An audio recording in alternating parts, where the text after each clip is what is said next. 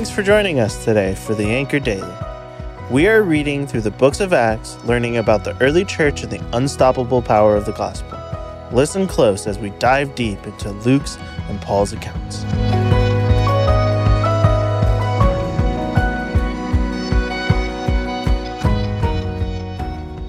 Growing up, when your parents would take you to the doctor or to the dentist, were you ever confused or even upset the entire time because you just hated going? Personally, I would get so mad at my parents when I had to go to the doctor because I didn't understand that it was good for me. It just seemed like a waste of my time. Sometimes our parents would do things for us we didn't understand, and they were going to be good for us in the long run. Hey Bethel family, McKenna Green here. Today I get to walk with you through Acts 21, specifically Acts 21, 10 through 14. And it says, "After we had been there for a number of days, a prophet named Agabus came down from Judea. Coming over to us, he took Paul's belt, tied his own hands and feet with it, and said, 'The Holy Spirit says, in this way the Jewish leaders in Jerusalem will bind the owner of this belt and will hand him over to the Gentiles.' When we heard this, we and the people there pleaded with Paul not to go up to Jerusalem.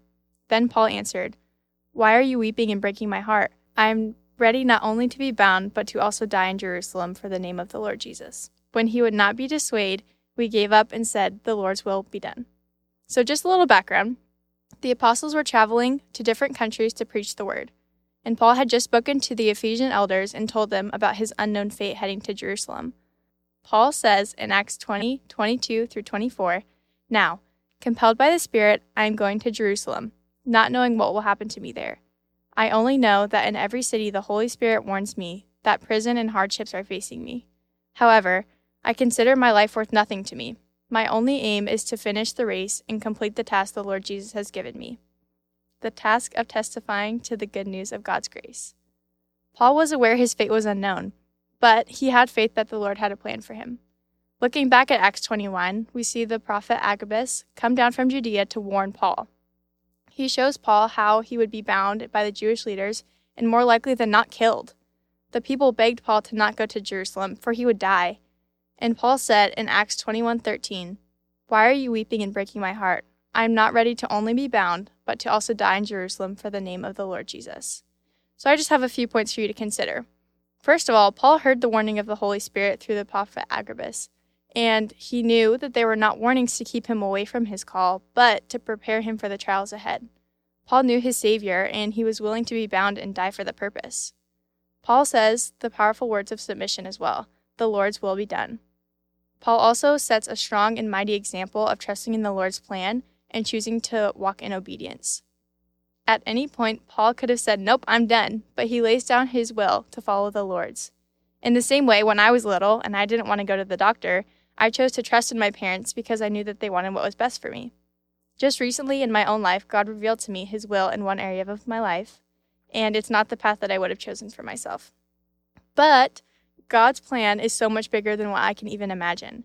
I have seen the areas where I will struggle, and I know that God has shown me those areas not to turn me away, but to prepare me for the next season. Reading the scripture about Paul possibly laying down his life for the sake of walking in obedience showed me I can also choose obedience and faith in God's good plan for us.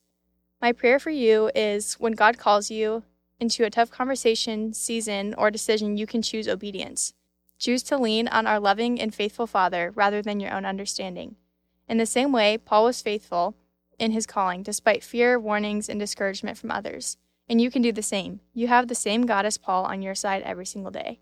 Would you pray with me? Lord, I pray over each heart that hears this message. I pray that you can reveal to them the goodness of obedience. Thank you for your loving heart. Thank you for being such a good Father who cares so deeply for his children. Remind us every day of your plan, and know that it works for the good of those who love you. In Jesus' name, amen.